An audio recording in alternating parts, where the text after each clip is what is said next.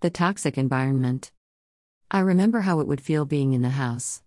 I felt this shaky and unwelcoming feeling coming over me. I felt that I was monitored every single move that I was making.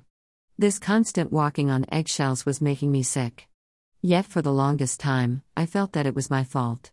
The presence of negativity I was feeling was making me question if this is really a normal way to live. As soon as I would leave the house, I would feel that heavy feeling being lifted. I felt free and very happy to be away from there. I would find myself working overtime, only to avoid going home. This feeling got stronger and stronger, and he must have sensed it since he got more and more controlling. He would shout more and the look on his face was scarier. I knew I had to make a change.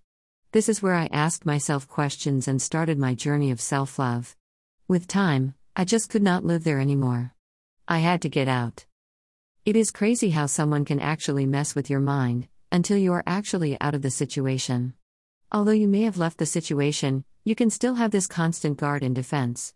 You may feel angrier than usual and have mood swings from being happy to sad without warning. You may even think that you are going crazy, however you are not.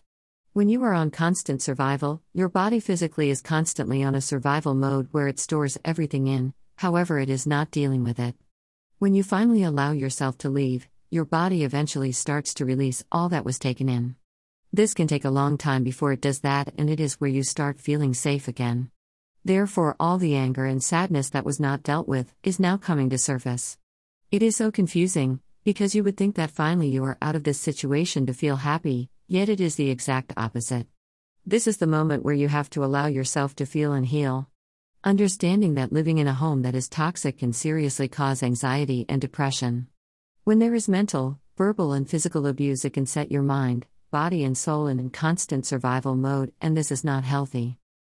Reminder: when you are constantly being belittled, shouted, name-calling, or told that you are not smart or good enough and physically hurt in any way by your partner, you need to get out. There is no scale to how bad it needs to get to consider it abuse. If it is happening, it is abuse.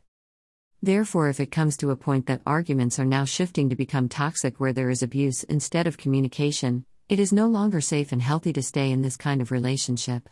Every relationship has its ups and downs, and there will always be arguments, however, not to the point where you are hurt physically and mentally. Even if they apologize, this is a big red flag. Sorries don't mean nothing to the abuser.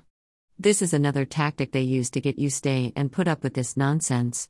The reality is, as victims, is that our low self-esteem and emphatic nature, we draw those kind of people to us. We have to become stronger and use their ways to get what we need to get out for good. We have to become self-aware and confident. We also have to become wise in their ways and learn to outsmart them. However, there has to be a plan, and safety measures have to be taken in consideration. Therefore, if you can get help, that would be essential for you to get out of this situation in a safely manner. Remember, you deserve to be happy, loved, and appreciated for the true person that you are. No one should ever have the right to change you. This is not love. Be proud of who you are and your strength. This is not a situation to be taken lightly. In fact, it shows how much inner strength and willpower you have to survive.